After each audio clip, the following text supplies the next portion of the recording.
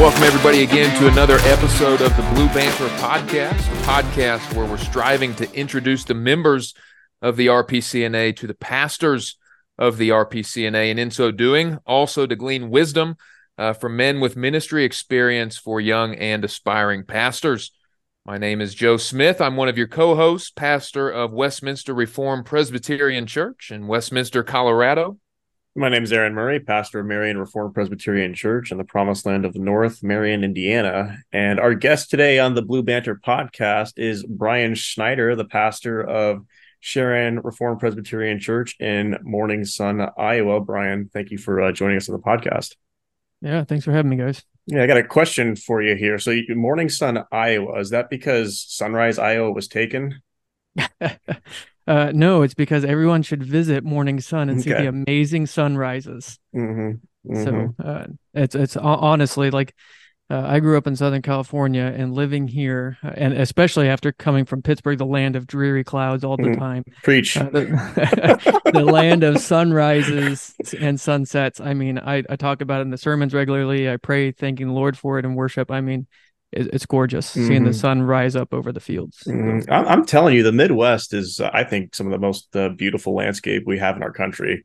Yeah, I'm biased. I recognize that, but yeah, when you kind of you're in Pittsburgh for a while, you just feel kind of claustrophobic. And Pennsylvania's got its own beauty, but you just don't get the sunrises and the sunsets that you do in the Midwest. Yeah. I mean, if there's like one beautiful sunrise or sunset in Pittsburgh, like everybody's Facebook like blows up with it, or Instagram. It's because they're so rare. Where out here, if you're like, oh, did you see that sunrise? People are like, yeah, it was a Tuesday. Yep. I do think Pennsylvania in the fall, they might have us on the beauty there. With all the hills and the colors of the trees and everything.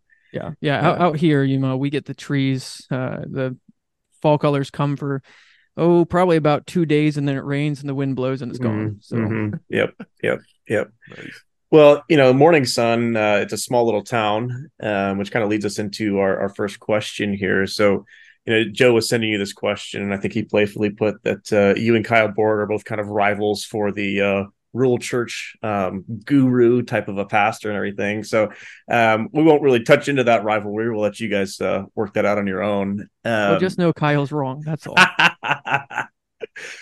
Well, as you consider kind of the idea of being a pastor in rural Midwest, what are some things that you really love about being a pastor in rural ministry? What are maybe some challenges? And then what would be something you might say to a seminary student who has a call from a congregation in a rural area? Yeah. So, I mean, there's, especially as a young guy coming into the RP church, many of our rural congregations are legacy churches. They've been in the denomination for, Sharon, when I came here, had been a congregation for 170 years. They knew what they were doing. They had their identity, lots and lots of roots to old school covenanterism. And so, rural ministry is really going to, most of the time, legacy type congregations. And I see that. So Micah Ramsey is my mentor, one of my best friends, and he was giving me some really good advice coming out of seminary. And he was just like, you need to go where there's elders who have been elders a long time. And so, like John Smith, the clerk of our session, has been an elder for 50 years. Almost twice as long as I've been alive. So he's incredible. The wealth of wisdom and leadership there. And then Jim Pilling, another one of our ruling elders, was elected the year before I was born. So coming into for a young guy coming into a rural church is coming into a long story. And so that has all sorts of blessings, because people are excited when young people come. People are excited when new people come. There's lots of just, we moved hundreds and hundreds of miles away from our family. And so really our church family really brought us in, welcomed us in with open arms, took care of our children. Olivia and I go to a conference once a year that the church sends us to, and they watch our kids for us. So, just really, there's just a sweet, loving nature of the church. And it's not just the ruling elders too. I mean, it's the deacons as well. Yeah, that part of rural ministry is, it's just wonderful. You get to step into something that you didn't create. Mm-hmm. You're there Mm-hmm. not as a curator, but you're not holding on to the past, but you're stepping into a long story. Mm-hmm. And I'm a guy who likes old stories, so that's it's good. And not to mention, if a guy is considering rural ministry, I mean, I tell people that Iowa is one of the last bastions of freedom. There's a lot of things you can get away with in the rural. So our address says Morning Sun, but you have to drive down 3 miles of gravel past Morning Sun to get to our church. So, our house is about a mile away from here in the country, and I mean, there aren't people looking over my shoulder or breathing down my neck.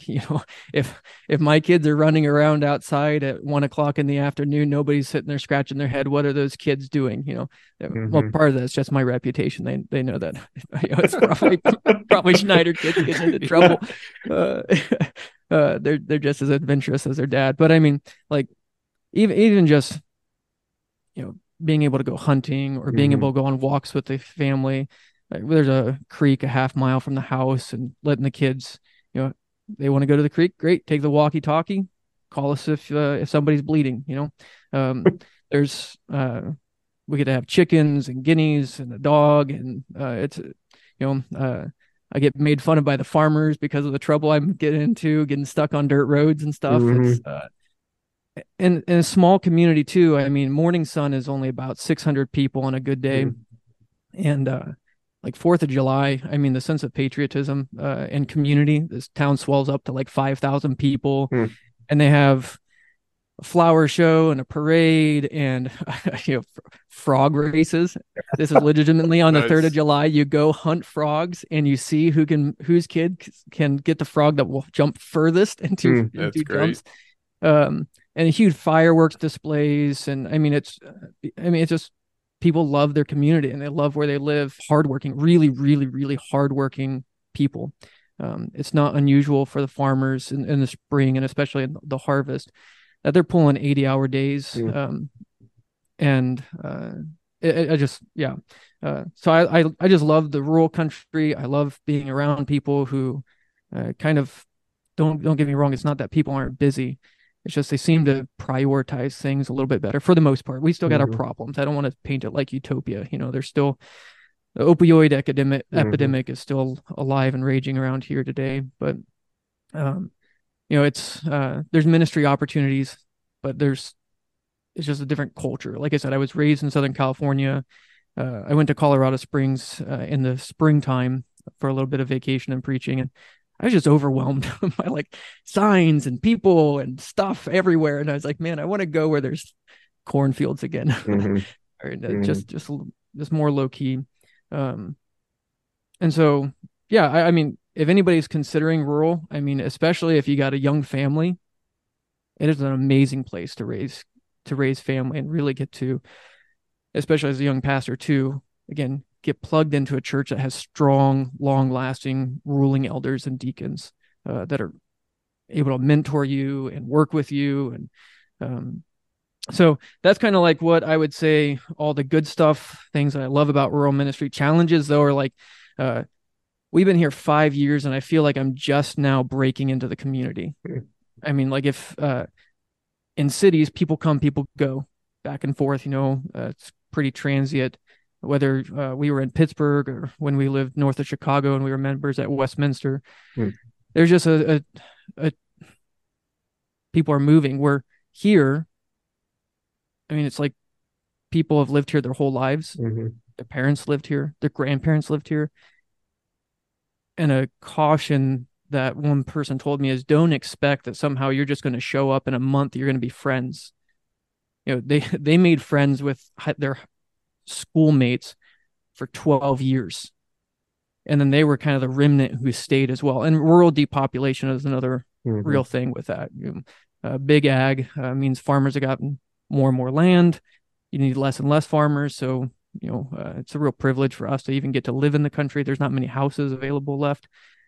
And so that's kind of a difficulty baked in and of itself is there's just by the nature of it, we're a commuter church. There's about 9 core families that live within a few miles of the church in the country. And then you get further and further out, and it's kind of like an hour and a half spread in almost any direction.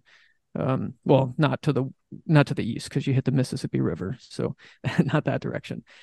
But then another thing with going to a rural church, again, most of them are legacy congregations. Some people might need to equate that with the fact that we came here and it was revitalization work. There were around 35 people on average at worship when we came.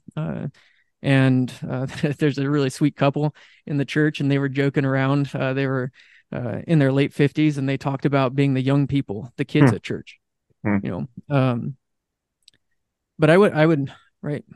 Church revitalization is fun. I remember listening to Mark Dever when I first got here. I was listening to a podcast, and somebody asked him. They just said, "Hey, I'm going to become the pastor at this church. It's revitalization. What should I do?" And he said, "You know what you should do for the first 3 years? You should just encourage them. Just encourage them. And if you can't encourage them for 3 years, go sell pizzas or something." And I was just like, that's a good point, right? So, I mean, the congregation has an identity, right? Jesus Christ established this church for a reason. He's allowed it to exist for this long. And so honoring that legacy, honoring that ministry, honoring that history, like becoming familiar with that history. I've tried to read my eyeballs through about like everything printed on Sharon I could. Getting to know the families and their connections to the past, and just really encouraging them for their faithfulness. And so kind of building that friendship and trust and base to then, okay, but the Lord's not done with us. So now where's the Lord taking us? And so so that way it's just like building the connections in a small community. You got to be patient and build. People out here can tell superficialness from when you actually want to know them as people. Occupationally, what's the congregation kind of made up of? Yeah.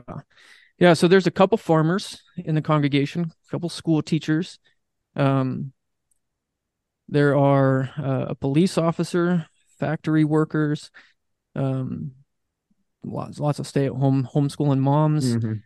They're working double duty. Yep. And then people who work in the healthcare industry, stuff like that. Yeah. Okay.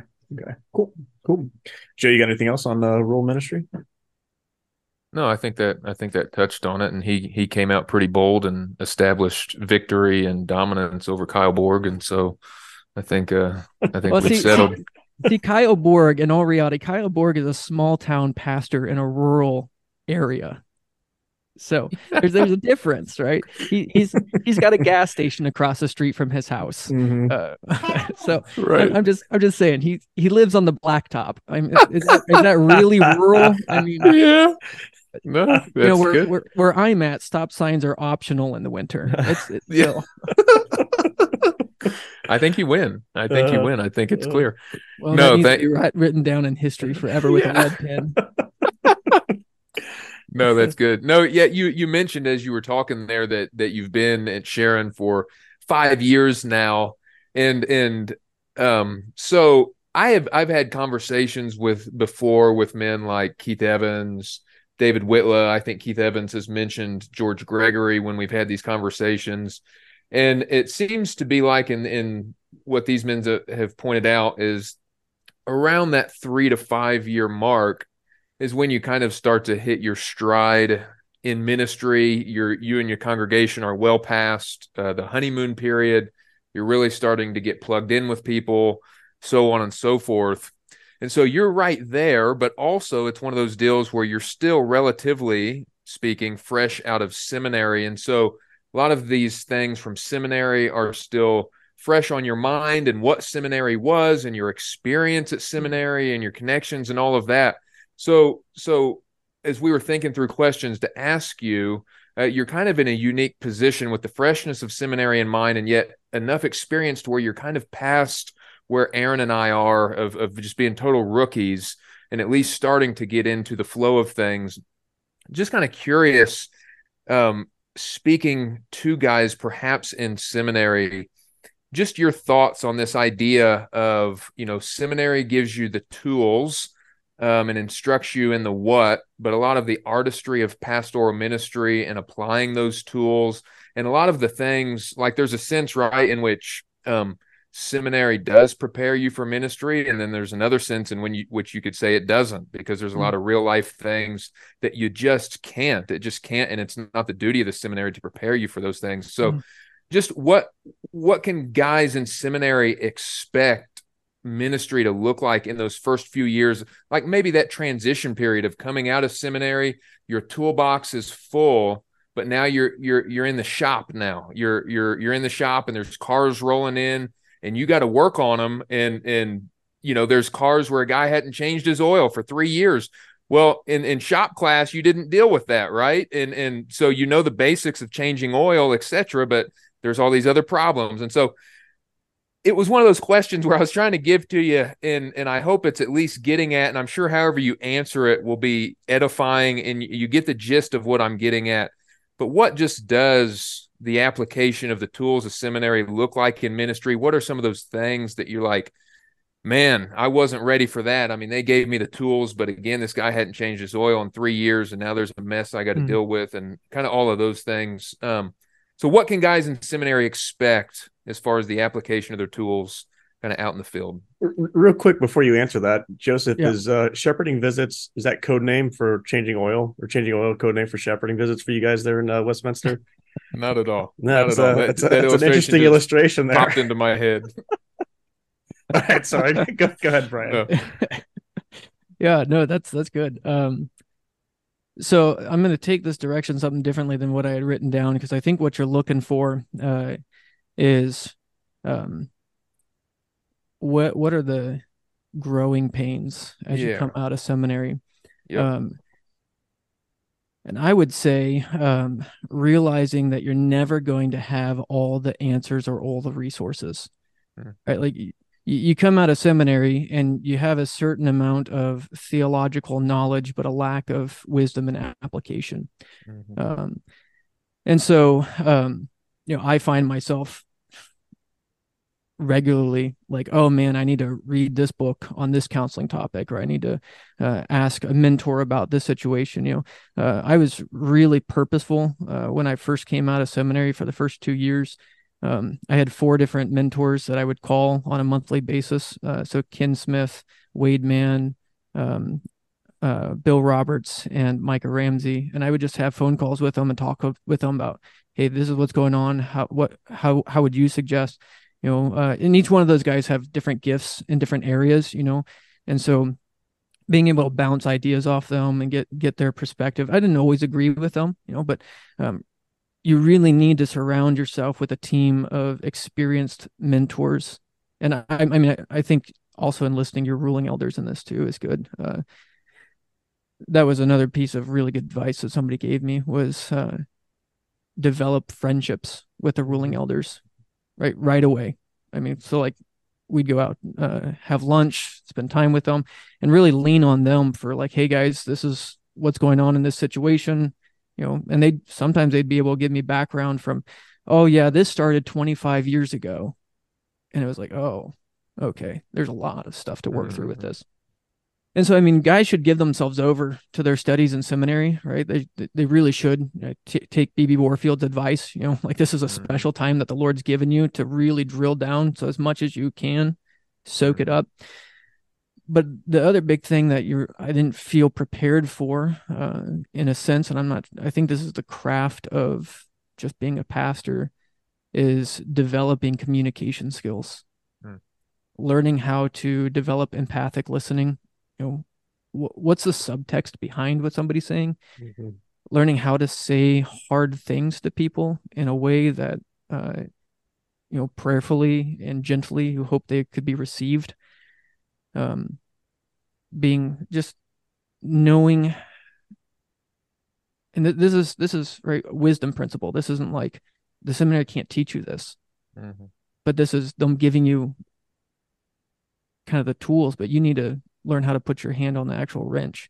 And so anybody, I mean, you don't even have to be a pastor to know this. You have cage stage guys who think they have the right tool. Sometimes they're using a hammer when they should be using a wrench, but sometimes I think I'm using a wrench and maybe I shouldn't be using a vice grip on this, but it needs a lineman wrench,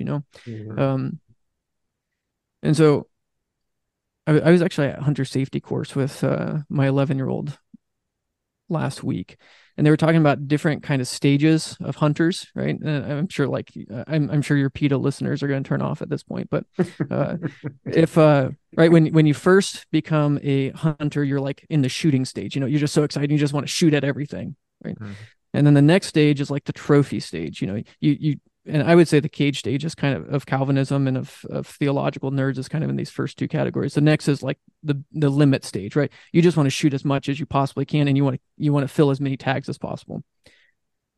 But then I feel like I'm moving into the stage where it's in hunting, it's trophy hunting, where it's no longer like about just shooting, but you'll purposely wait for the right animal in the right situation to take the clean, good shot.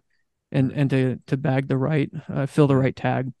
And then there's one more past that. I forget what they call it, but it's basically like where you become more and more proficient with the tools themselves. And I'm going to use, this much charge, and I'm going to use this weight bullet because I think at this distance it's going to, and so you really refine that technique. I'm not sure I'm there yet as a pastor, I'm still trying to even figure out what are the right issues to go after, what are the right things to do, and then the last is the sportsman, and that's what I would call like Bill Roberts, the guy who's been there, done that, he's lived it, he's able to teach me, he's able to tell me, hey, I know you're zealous about this, but you need to put that on the back burner, right? This is what you might want to think about. So I used to call myself a baby pastor, and one of my former ruling elders said, I think you're more like a toddler pastor. Right, you've just started to learn how to use the toys, but you can make a mess too. And I thought, that makes sense. I got it. And so, just coming in with a sense of humility, right? Like, I don't have all the answers, and that's one of the things, right? We're taught at seminary, right? I'm competent to counsel. Well, that's true, but at the same time, when there's someone that I'm dealing with who has real suicidal ideologies, I need to also be able to know where to point them and say, there's something here that's literally life and death, and I need to be able to point them to someone. There's situations where I need to trust the wisdom of my ruling elders, that, I think we should, charge forward with, this certain church discipline. And they're like, you know what, why don't we wait? Let's go talk to them a few more times in person, informally, try to counsel them through this first before we give them a formal admonition. And 9 out of 10 times they're right. And so being able to take that humility pill, and I might know the theory, but being able to listen, and so those skills, even like in preaching, like this is a big thing even with preaching. How do you become a better preacher? You preach and you listen. And I think the listening part is actually a huge part, right? Listening to the reviewing your own sermons, possibly listening to the feedback that the people give you, taking those things to heart, not saying you are a slave to the congregation and you just listen to every single thing somebody complains about. Because sometimes people just wake up mad, or they just don't like what you said, but you're like, well, that's what the Bible said. And you're like, yeah. One of the biggest things is, yes, you have a prophetic voice as a pastor. Yes, you have a counselor voice as a pastor, but you need to have the shepherd's ear.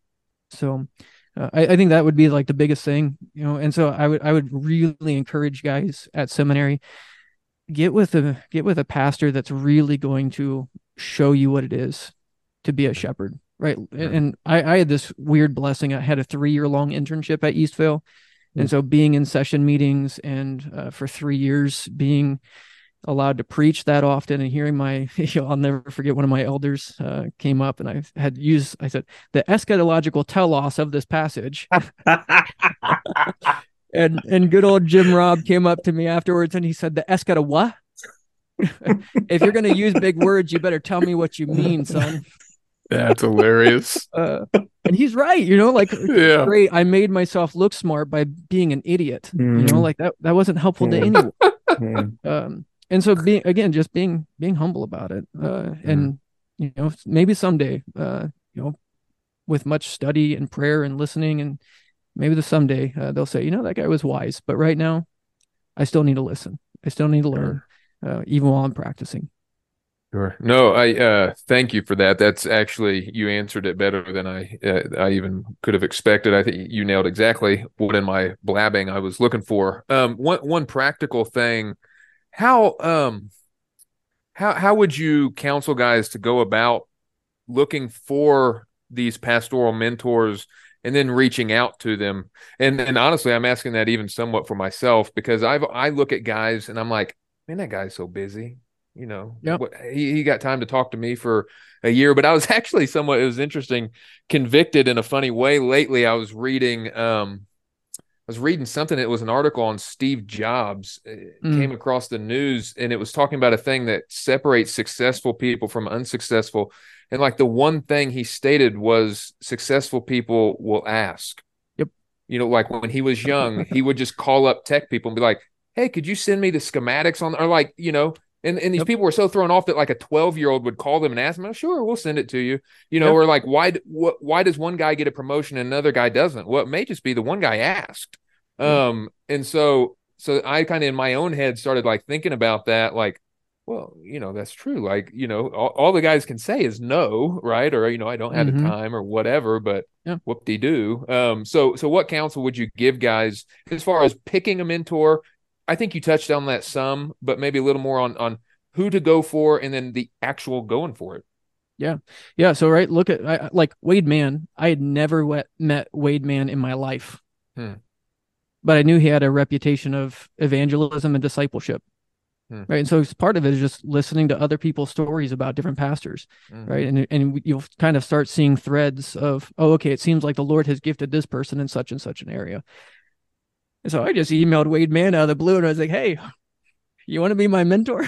And, Wade's a discipler. So he was like, yeah, let's do it. And then, Bill Roberts, I had actually candidated at Terre Haute.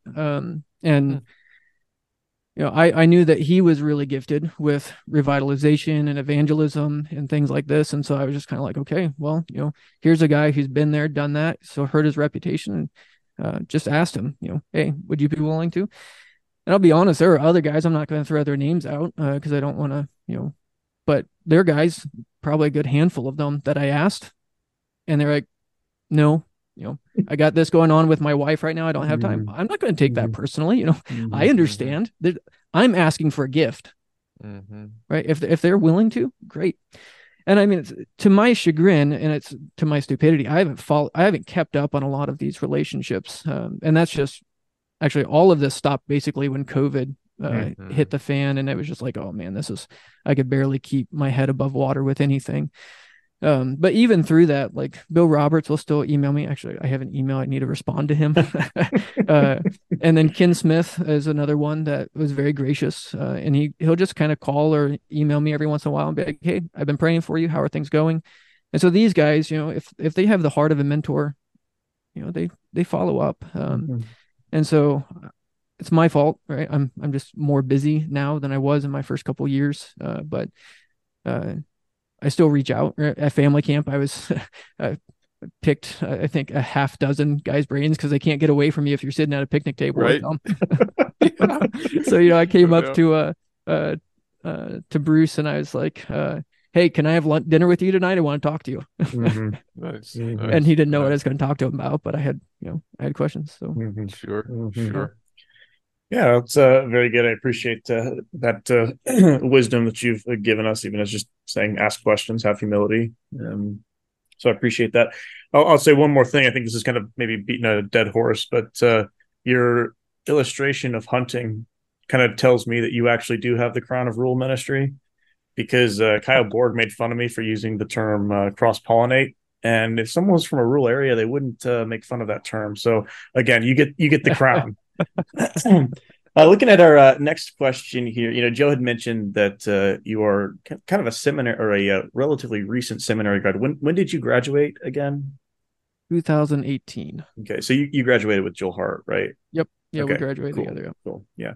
So one of the things that we have as young pastors is we're growing up with social media, so we kind of remember the age of Zanga and MySpace, now Tom was my Facebook. friend, man. Yeah, right.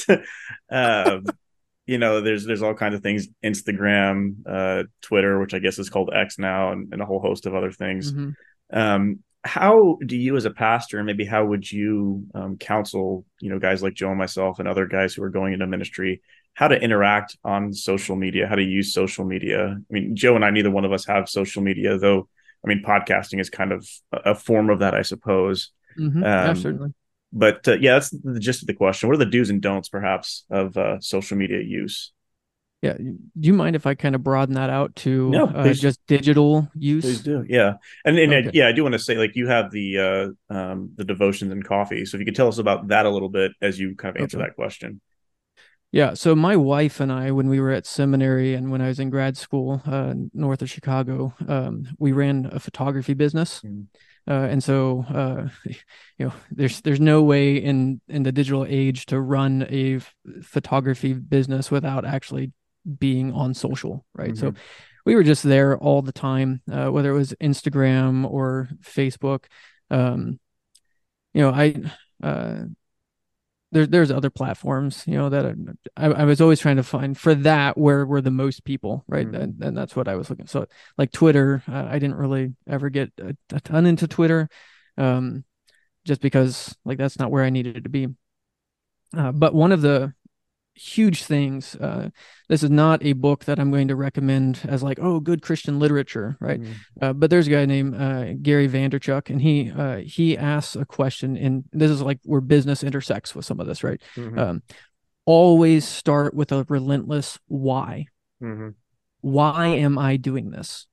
Right? So many guys, they jump on their iPhone or their Droid, and they're gonna, oh, I'm gonna start a podcast.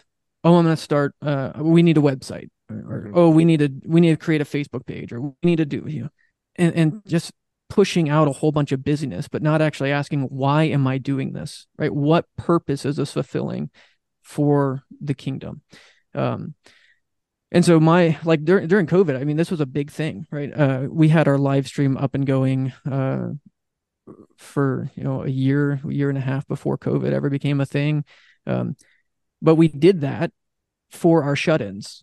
Mm-hmm. Our why was not at that point, we had a number of people in the nursing homes and a few people who were already shut in because of different physical ailments. And so we were able to get them where just, one or two clicks with their remote or on their computer every Sunday morning, they could still participate in the life of the congregation. And so our why was, we want the members of the church who aren't able to come and be with the congregation to still have that connection. And so the deacons, I mean, the threshold was less for us to get into things because, again, we ran a photography business, so I already had 90% of the gear. It wasn't a big deal for us. But when COVID happened, a whole bunch of people were emailing me, hey, how do we set this up? What do we do? And I just kind of have to stop them and be like, well, why are you doing this? Mm-hmm. Right? Because the system I recommend to you is going to be based upon your objectives, right? And if it's just to get through, so have somebody put up an iPhone on a pew, that's going to be perfectly fine if that's all you're trying to accomplish, right? That's fine. It goes with gear too, right? People get all crazy about how much equipment they buy and, all this stuff. And it's kind of like, why? Or what problem are you trying to solve? And is that a problem worth solving? And so that why mentality carries into every aspect of the ministry here, but especially with digital, because it can be such a time suck, such a resource suck. Mm-hmm.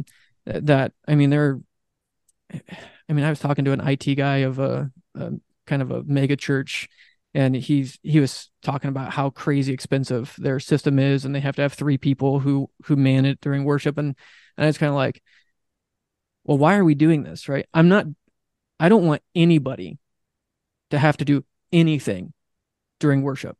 Mm-hmm. So if the levels are a little bit off, the levels are a little bit off. We'll figure out the best workaround because this cannot become, a distraction to the corporate worship of God. And so, I mean, that's this why is always kind of like, okay, why are we doing this? How's it working? And so, like our website, the only reason why we have a website is it's our digital front door. Right? Our website is not for our members. Our members know every single thing on that website and way better than the website, but the website isn't written for even, people in your congregation. If they went there, they'd be like, man, that's a really simple website. Like there's like it doesn't get into like really deep theology and stuff like that. Well, because it wasn't written for that, right? The copy was written with the why in mind. If there's somebody who doesn't know anything about the church, period, nothing about Reformed, nothing, even why we call our name what we do online, Sharon RP Church, instead of Sharon Reformed Presbyterian Church, isn't because I'm ashamed of the Reformed or Presbyterian, but in our community, the second you use Presbyterian, people think you're the liberal PC USA. And so we're not going to change our name, but we have to, take away that, initial. They don't even know what the RP stands for, but then in the website, explain what is Reformed, what is Presbyterian, in a way that people who have no clue what any of this is can grasp it for the first time, be like, I might want to learn more about that. And so that's our why for the website. And this is just me speaking to a whole bunch of people in the RP church who might be thinking about their websites, and they have great websites. I'm not criticizing, but there's when we go on vacation, and our family tries to go to all the different national parks. If I can't find a website that actually says anything about what your church is, or if it's not on Google Maps, I'm not coming to see you, right? Because I'm not going to subject my children to something like, even if it's a NAPARC church, there are churches where like, I'm not going to call out any specific denominations, but if I can't figure out kind of what the theological bent of certain NAPARC churches is, I'm kind of like, well, why don't we just go to that Reformed Baptist church instead? And so giving enough of the character and flavor of the church so that so I guess that's what I'm saying is why, right? Why do we have different websites on the church? Why do we have different pages? Why are we on social? Does your church even need to be on social media? Maybe not, right? Because if social media isn't serving a purpose, then it's just nothing but a distraction and a time suck. And so lots of people spend all this time on social and a lot of money, but don't actually know why they're doing it. And so like social for us has two purposes. It's really one purpose, but it's discipleship. Social media for us is a desire to have people, right? It's where people are. And so if I know that the congregation is there digitally, I want to be able to disciple them there digitally. So during COVID, Hughes Oliphant Old, I was reading an article by him in the Confessional Presbyterian when he was talking about just kind of daily life during the Reformation, what worship looked like. And there was every day there was worship, right? And we don't think like, full on worship services, prayer and a basic exposition of a passage. And so I started thinking, I was like, man, I don't think anybody's going to drive 3 miles down the gravel road if I did this at 5:30 a.m. every day. Like that's unrealistic. But I bet I could do it online. And so I started doing it for the members of our church, right? So on our website, right, you can go to resources and then coffee and devotions. And then it used to be 7 days a week, but that just kind of got unmanageable. So I do it 4 to 5 times a week now. And we just work through a small chunk of the Bible every day, ask the 3 ABC questions. A, what's this about? B, what's the best verse to summarize this passage? And C, what are we called to do? What's the covenant truth of this? How does this point us to Christ? And so there's this pattern. My hope is that as people in the congregation listen, that they're just being slowly discipled through the scriptures, right? And so, it's great when other people say, oh yeah, I watched your coffee and devotions, and they're from other congregations. I'm like, well, that's a nice byproduct, but you're not actually the target audience. Right. Like people in our congregation who have signed up for it and ask, get a text message every morning when that at 6:30 a.m. or when it goes live. Sometimes I'm late. And so like there's school teachers that they'll watch it So I wake up at 4:30, and that's the first thing I do in the mornings is I get coffee and devotions done. So that way the school teachers and farmers, before they get working, they can be in God's word. And let's face it again, right? As pastors, we want people to be in God's word, and we can harp on them from the pulpit. You should read your Bible. You should read your Bible. You should read your Bible. But that's right. I could either complain about people's reading habits, or I could do something to help shepherd them. And so, so this was that was that intent, right? Is the why. Why are we doing this? There's a podcast that a guy in the congregation I do, Aaron and I were talking about it, the student podcast, where we just go through R. Kent Hughes' book, The Disciplines of a Godly Man. And my point with that was, well, if he and I are already having these conversations, and we talk through the book, and then we sign off, whatever, and then he and I talk more personally, and we pray together. But other men and families in the church can listen to that and be discipled also. And so it's our why for social media is always, how can we disciple the people better? So like even sermon recaps on Wednesday. Sermon recaps is because Micah was an awesome preacher. I loved listening to Micah preach. I mean, he was a wonderful expositor of God's word, but I am an ignorant, forgetful fool. And on Wednesday, that sermon was gone. Right? I would have to search way deep in the archives and have plenty of coffee before I could remember. And so my whole thought was, if I could just get to the meat and potatoes of that sermon in 1 to 3 minutes on a Wednesday, and just remind people of what we had spent time, considering on Sunday, then it's another, point of, it's just a pedagogical point, right? If you review something, it will stick longer. And so I guess that's what I'm saying, right? Everything has to be driven by that why. Why do we put up prayer points? Well, I actually want people to pray for persecuted countries. And so we tell people, hey, here's the country we're going to pray for. Pray for them on your own. And then on Sunday during worship, we're praying for them together. And so just thinking through, why are we doing this? Why are we doing this? Why are we doing this? If it's quotes from different authors, I want people to know who are good authors, what are good books. And if I could just put up a little quote from that book, it might pique their interest for like, oh, I want to read Owen. Oh, yeah, maybe I should read Augustine's Confessions. Maybe, and so they just try to get them thinking and move in that direction. And so social for me is the why is discipleship.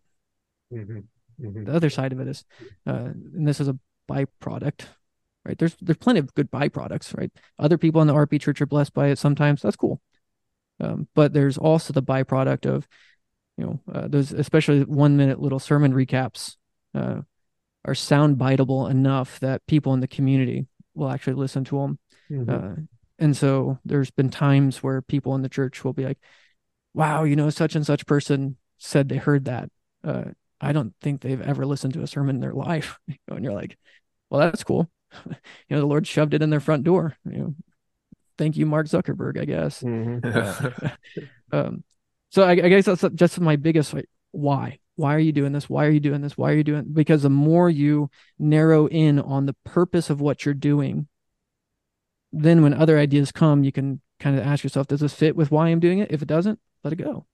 Don't feel bad, right? I don't, your guys' podcast, I don't need to emulate something like this. That's your why. This is great. I love it. I get to soak up all the wisdom from these other pastors. I think I gave you like 64,000 other names to interview before mine, because I want to hear from them, right? You guys have a good why. But I just see a whole bunch of just junk stuff on social that just keep going. So, yeah. Well, I appreciate you giving us that eschatological telos of the pastor's social media use. Joe, you have any follow-up on that? Yeah. So if I was tracking with you right, and this is all for my own curiosity as well, I think I've told you in personal conversations before, people in our congregation have been blessed by things like your coffee and devotions and desire something along those lines here as well. And we recently said that we're going to start a Wednesday night Bible study from 8 to 9, and it's going to be online, and it's for that reason, so parents can get the kids to bed, open up the computer, hop on, shut the computer, and be at home. And it's going to actually focus not only on the content, but a method of Bible study. So trying to teach our people how to discern what God's word says also for themselves. But anyways, So I've been trying to apply some of the things that I've talked with you briefly in conversations. But is your midweek sermon recaps, for one, is that something that you said you do, and two, is that a distinct thing from your coffee and devotions, or is it a part of? Yeah, no, that's a distinct thing. So we actually have a administrative assistant who just kind of, she listens through the sermon. She kind of she stitches together what she thinks is kind of a good summary of the sermon, Gotcha. Puts captions on it and puts it up. So Okay. normally Cool. that's So on like Wednesday afternoons or something like that. She does that. gotcha. So that's a distinct thing, and then you do your coffee and devotions, and you do another distinct podcast though with a friend of yours working through one of those books, right? Yep. Cool. And so I guess just a curiosity question, and I think this would help me and other people. What does the preparation, briefly and however you want to take it, what does the preparation specifically for like the coffee and devotions look like for you? Yeah. Yeah. So you're not doing a full-on sermon, right? So Right. getting again at those ABCs, I know that I'm going to be talking about them. So Mm-hmm. get it firmed up in my mind. What is this about? What's the best verse to summarize this? What am I called to do? Where's Christ in this passage? And so normally, there's been a debate amongst RP pastors about the use of study Bibles. Let's face it, if you're going to do this, you got to be able to get in a passage, get to the heart of the passage, and be able to move. And so I have 7 different study Bibles, and most of them overlap, and that's great because that means that's not controversial stuff. So if it's kind of like, okay, great, this is good. And then I typically pick the best commentary for that, and I'll read if there's something that I still have questions about and the study notes didn't get it, or just kind of my systematic theology, that like stuff that you already know, then I'll go to a commentary and I'll try to figure out those types of things.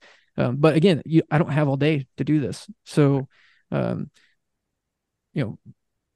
pick the best commentary that is going to give you the answers that you're looking for most readily.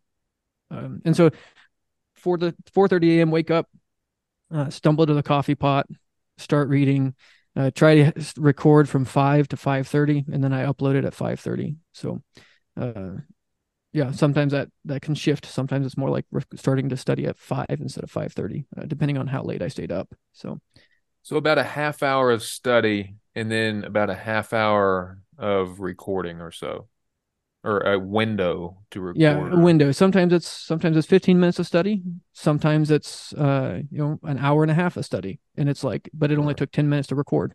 I like when my kids like to get involved. They're not often awake at that hour in the morning, thank God.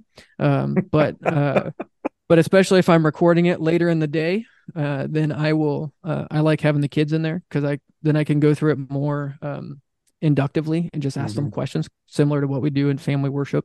And so yeah, this is right. I'm not giving a full on sermon. This isn't the first time I've read any of these passages either, right? As pastors, I hope most guys, by the time they've left seminary, have read through the Bible multiple times. You've gone through Old Testament classes. You know these things, but now you're just trying to say, okay, but just this passage, right? I'm just doing pericope by pericope. This section, what's this about? How do I communicate this clearly and effectively? And I don't do that all the time, right? I'm sure that there are days that it's a total dud, but that's okay. There's tomorrow. It's okay, right? No, that's great. That's helpful. That's helpful and encouraging in all kinds of ways.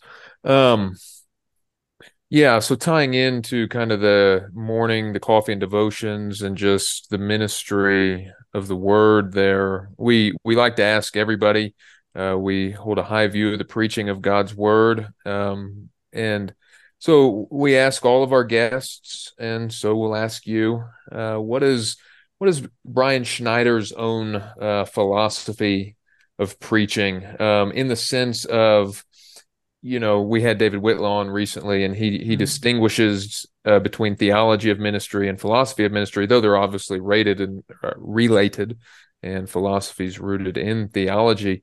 But assuming we all have a very similar theology of preaching, as summarized in our standards, how do you go about applying that yourself? What does your own philosophy of preaching look like, in the sense of, how do you preach, and why do you preach the way that you do? What are you seeking to accomplish in a sermon, and things along those lines? That's a good question. I'm definitely more of a rural pastor than Kyle, but Kyle gave my charge at my ordination. And the charge that he gave me has kind of become this is the goal I'm shooting for. Preach the glories of Jesus Christ with clarity. Preach. Don't lecture, though there's a teaching aspect, but I'm not up there just trying to tickle people's intellect, right? Preach, declare, cry out, proclaim, herald God's word. So preach the glories, preach the magnificence, the weightiness, the holiness of God, especially seen in Jesus Christ. And so I want to make Jesus Christ and him crucified known. I want to bring people, Spurgeon's beeline to the cross. I want to bring people to Christ.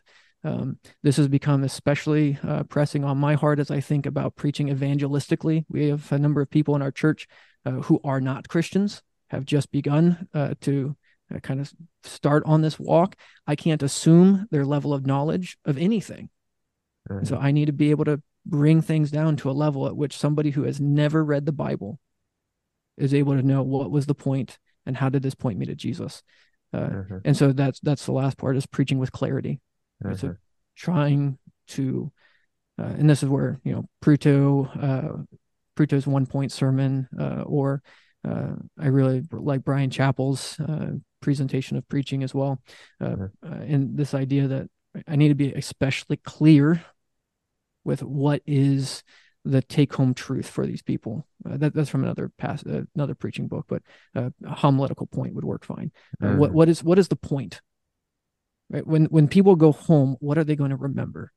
And being relentless about trying to pursue. And I guess this is a whole A part and C part of the Bible studies I do in Coffee and Devotions, right? What are you walking away from this pericope? What is this about? And how does this point me to Christ? And so, because of that, it's kind of, it's exegetical, but it's also expository, right?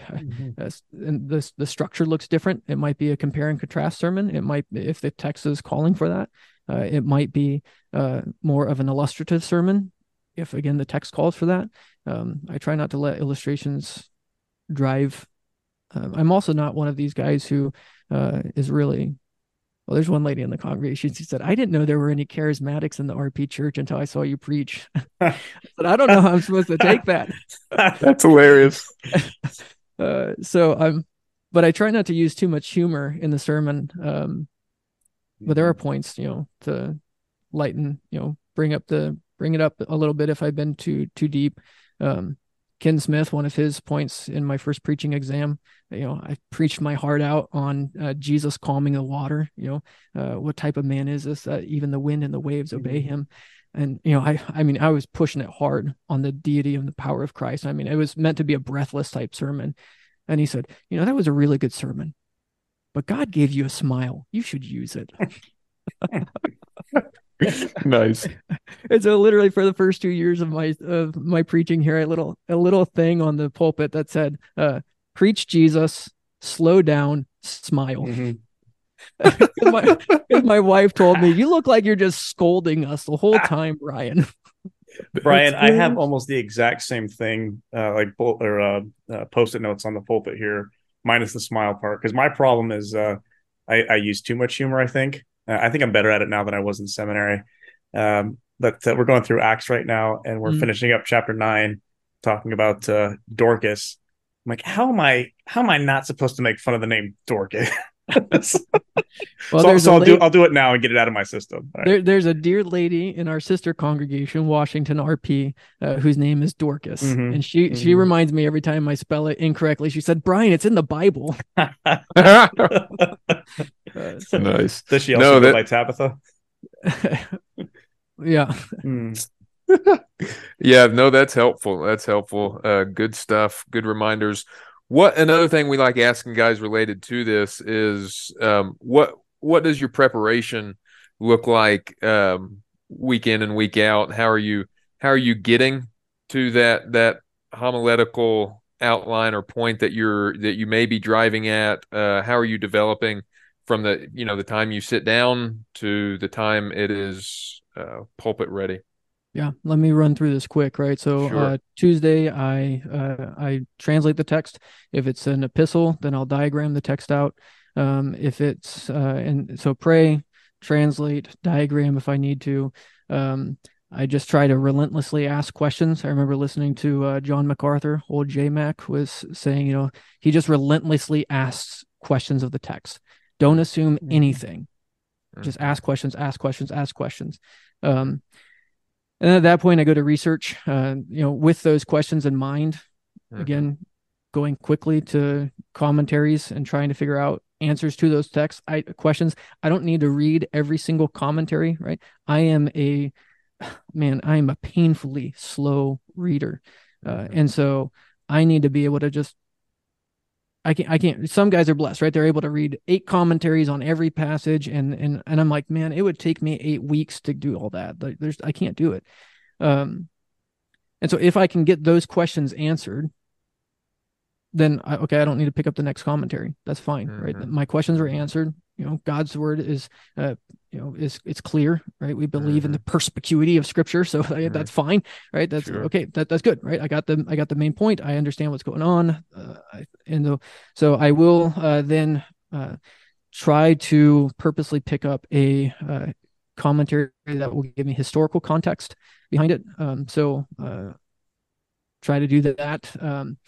Doing, again, grammatical, historical, those parts are first. But then one of the things I like to do is in Logos, you can go to passage guide, type in the passage you're looking for, and I'm able to go down towards the bottom of it, and they'll actually have a systematics, confession, and patristics part.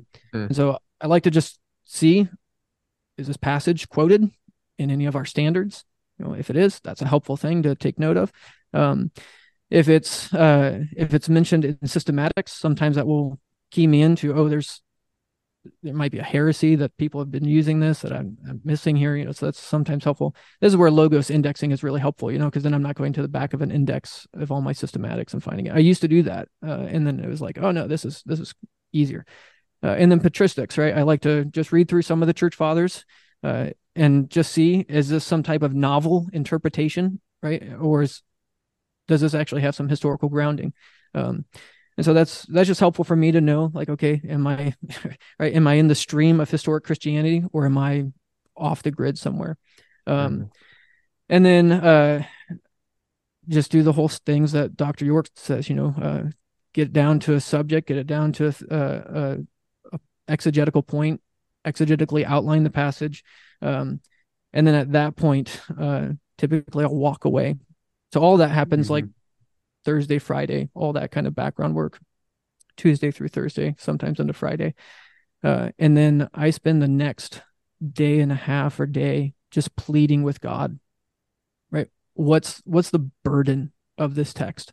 Why is this in the Bible, right? Okay, I understand the historical, I understand the grammatical, I understand like the history of interpretation, maybe pitfalls.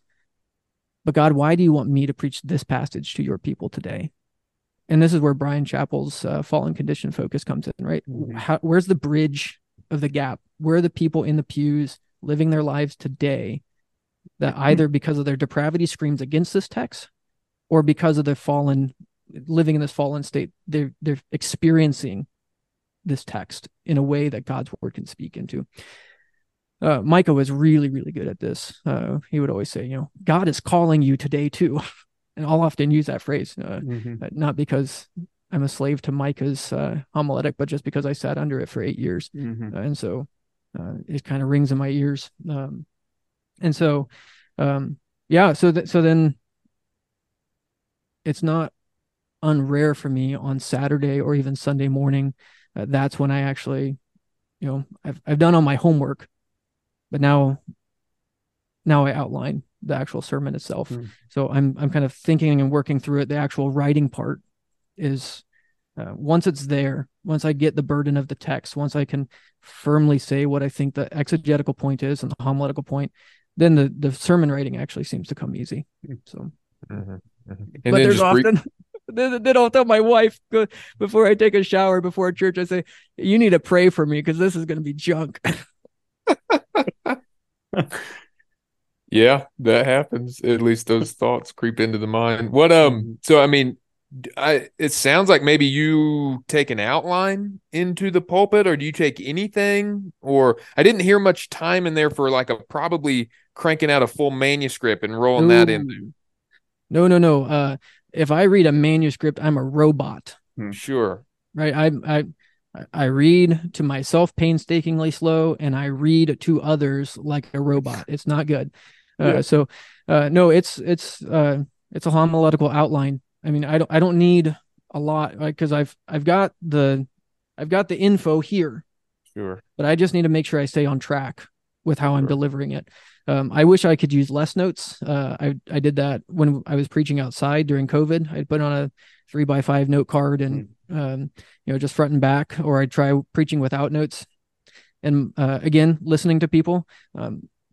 Carl Truman said the most dangerous thing for a pastor is for his wife to drink the juice. Oh, my husband is just great. His preaching is great. That is not my wife. Yeah, Olivia loves me enough to be honest. Every Sunday after church, I ask her for a thumbs up, thumbs down, and it's pretty rare. She's like, meh.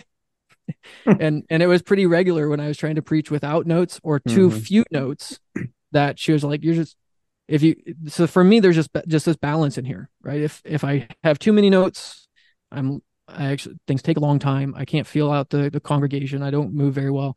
And if I have too few notes, then I get on my hobby horses and I don't stay direct on that HP. So I use this thing. It's a remarkable tablet. Joseph Friedley put me onto it. And so maybe like 3 pages worth of notes, large enough that I could just glance down and see where I'm going. I wish I still didn't look at it as much as I do, but yeah, that's where I'm at. What are you guys currently preaching through? We're in Mark right now, Mark chapter 11. So, yeah. Okay. Yep. Nice. Well, this next question, I think we're planning on asking most of our guys because, the why of the podcast, there's multiple whys we're doing this. One of them is to introduce the members of the RPCNA to the pastors of the RPCNA and the churches of the RPCNA. So what are some ways that our listeners might be able to pray for Sharon RP? Maybe, 2 or 3 different things that you'd be comfortable with sharing, how our listeners can be praying for you guys. Yeah. So I'm going to give you 4 because I'm a rule breaker. All right. Well, we're pastors, so we're allowed to break the rules when it comes to public speaking. Okay. Yeah. Well, this is where everybody tunes out because I know I'm running long-winded here. We're thankful that the Lord has allowed us to elect a ruling elder. So about 1.5 years ago, we elected a ruling elder, and the congregation has grown to such a size that we needed another ruling elder. So thank God for that. And the man accepted. But he's currently a student at the University of Iowa, and so he's looking for a job. So if we can get the whole body of Christ to start praying that the Lord will give him a job in Southeast Iowa so he can stay here. He's accepted the call to be a ruling elder, but he's kind of like, but I need to actually be able to feed my family. So we're just rejoicing for that. We have an election coming up here also for 2 more deacons, and so just prayer for the offices to be filled. We're thankful for the men who are serving and have served and all they're doing. And so the Lord is building his church here. We're thankful for that. But with that also comes 2 other problems that are related, not problems, but just challenges. The congregation has grown from, like I said, average attendance was about 30 when we got here. Average attendance is somewhere between 80 and 90 now. And that's a blessing. But it also means that, if you sit in the front of the church, you might not know the people in the back of the church. And so we're pleading with God for wisdom in how to do better shepherding and more church unity. So, we have lunch downstairs down here every week. And I've been giving people a challenge. Go find someone you haven't sat with before. just get to know people. And especially when you have, like I said, the legacy members who have been the core of this congregation for decades. And now there's all sorts of new families trying to bring down walls and create friendships. And it's going to take time. Again, like I said, right, small community, commuter members, they don't know each other well. It's going to take years to form these friendships and bonds, but we're pleading that the Lord would let that happen. Thankful that one of the comments we get from people is, "Oh, the congregation is very welcoming and loving." That's great. But there's just this need in the church. And so wisdom for the elders. Just how do we, we're even remapping our shepherding visits because there's kind of like geographical pockets and trying to figure out how do we get these all done. It wasn't hard when there was only 15 families to go visit. Now each of us, we're only supposed to have, we try to keep it shepherding groups 5 to 7 elders or 5 to 7 family units per elder. And right now, the elder with the least amount has 7, and most of us have 10 or more. And so there's just trying to figure out how to shepherd biblically and well. So yeah. You got to learn how to change that oil, right, Joseph?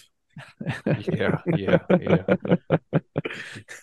I appreciate you sharing those prayer requests for us. We'll be praying for your elder elect. I'm not sure that this podcast is going to reach the whole denomination, but at least it'll, Lord willing, reach some. Well, that's fine. Yeah. All right, no, that's Joseph. good. Thank you for that. Yeah. So last question. We always like to solve theological debates on this. All right. See you later, guys. So basically the issue, the debate we're trying to solve over these next, well, you're the third guy. So you and the next guy has to do with the question of the future of ethnic Israel. And we're wondering, does Brian Schneider believe that there's going to be a future mass conversion of ethnic Jews? Or in Romans 11, do you see all Israel as just the total number of Jew and Gentiles in the church, or perhaps just the completed number of elect Jews called throughout the church age? Or is there a future conversion of ethnic Jews that the people of God should be looking forward to? What says Brian Schneider? Yeah, wouldn't that be awesome if all the Jews came to Christ? Right? How Paul longed for them to come to know Christ. That'd be so cool, right? If miraculously by the Holy Spirit in his amazing power, he just redeemed all of them. That'd be so cool. It'd be no less of a miracle than if he saved 2. But I think in my humility, and I'm willing to be corrected on this, I think it's a, even when you think about the 144,000, right? I think it's the fullness of the Jews. All those whom he has predestined, they'll come to him, right? And so, but I'm just going to say, I did hear David Whitlaw's interview, and we lived in Chicago, and there were lots of practicing Jewish people around us, and we desperately need more missionaries in Chicago and in New York who are willing to go and share the gospel with Jewish people. One of my favorite authors is Chaim Potok. If you've never read anything by Chaim Potok, you need to. His fiction stuff is awesome. And I just sit there and, man, we had a Jewish lady come to faith in Christ here at Sharon. She now lives in Texas. And I just think, man, it'd be so cool. It'd be so cool for all these Jewish people to come and know, one of my guys in the congregation, he's a doctor in the area. He says, one of the most Jewish things to do is to believe in Jesus. All those whom God has called to himself, they'll be saved. But I don't think it's going to be every single Jewish person. Not all Israel's Israel. So it's by faith. Is it possible? Man, I hope so. That'd be cool. But right. Humanly, no. Yeah, that's good. Thank you. Yeah, I mean that at least prevents a unanimous sweep. We were heading towards a sweep for a mass conversion, and now our listeners will have something to chew on. So that's good. I mean, those are all views held by solid Reformed men, and so those are the kinds of questions we like asking, where there are different views that solid men can have, and within the stream of Reformed orthodoxy. So I'm somewhat happy we didn't have a clean sweep. People can have something to think through here. So cool. Thank you for tossing in on that. Yeah, one of the things that we're running into, Joseph, is when we first started this podcast, the mystery questions were actually a mystery. But now that we're kind of putting the podcast out as we record them, Brian's able to cheat a little bit. Well, I mean, yeah, I cheated. I listened on Tuesday as I was driving my son up to the doctor's, and I was like, oh, look, a new podcast. Yeah. All right. Well, we appreciate you giving us your time this afternoon to allow us to interview you, pick your brain on pastoral ministry. So, Brian, thank you so much. Appreciate thanks you. Thanks for having the messy toddler pastor come. Oh yeah, absolutely. I have a little girl. She just turned 2 a few weeks ago, so we're in that messy toddler stage. So not quite the same thing, but yeah, toddlers are great. I love toddlers. Everybody loves toddlers. The church needs toddlers, I think, is what I'm trying to say. All right, now that I've stumbled down the stairs with my mouth, as I often do, let's wrap up this podcast. This has been another episode of the Blue Banter podcast, kind of a anthology of pastoral theology is what it's kind of become. Our guest has been Brian Schneider, pastor of Sharon RPC Church in Morning Sun, Iowa. If you like this episode, rate and review it on iTunes or whatever podcast catcher you use. You can share this episode on social media. If you have a question you'd like us to ask the pastors that we interview, or you'd like to suggest we interview your pastor, you can email us at bluebanterpodcast@gmail.com. bluebanterpodcast@gmail.com. And until next time, whether you eat, drink, or banter, do all to the glory of God.